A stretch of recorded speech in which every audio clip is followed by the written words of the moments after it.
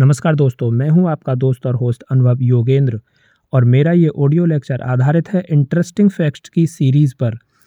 जी हाँ दोस्तों, तो आज का मेरा इंटरेस्टिंग जो फैक्ट्स है वो है कि आयरन लेडी के नाम से विश्व की किस महिला को जाना जाता है। तो दोस्तों आइए चलते हैं आयरन लेडी के बारे में।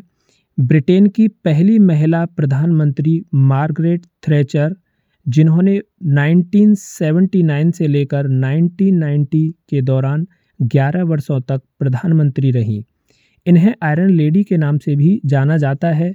वह न केवल ब्रिटेन की प्रधानमंत्री रहीं बल्कि लगातार 3 बार शीर्ष पदों पर चुनी जाने वाली 20वीं सदी की अपने देश की पहली नेता भी शामिल हुई हैं।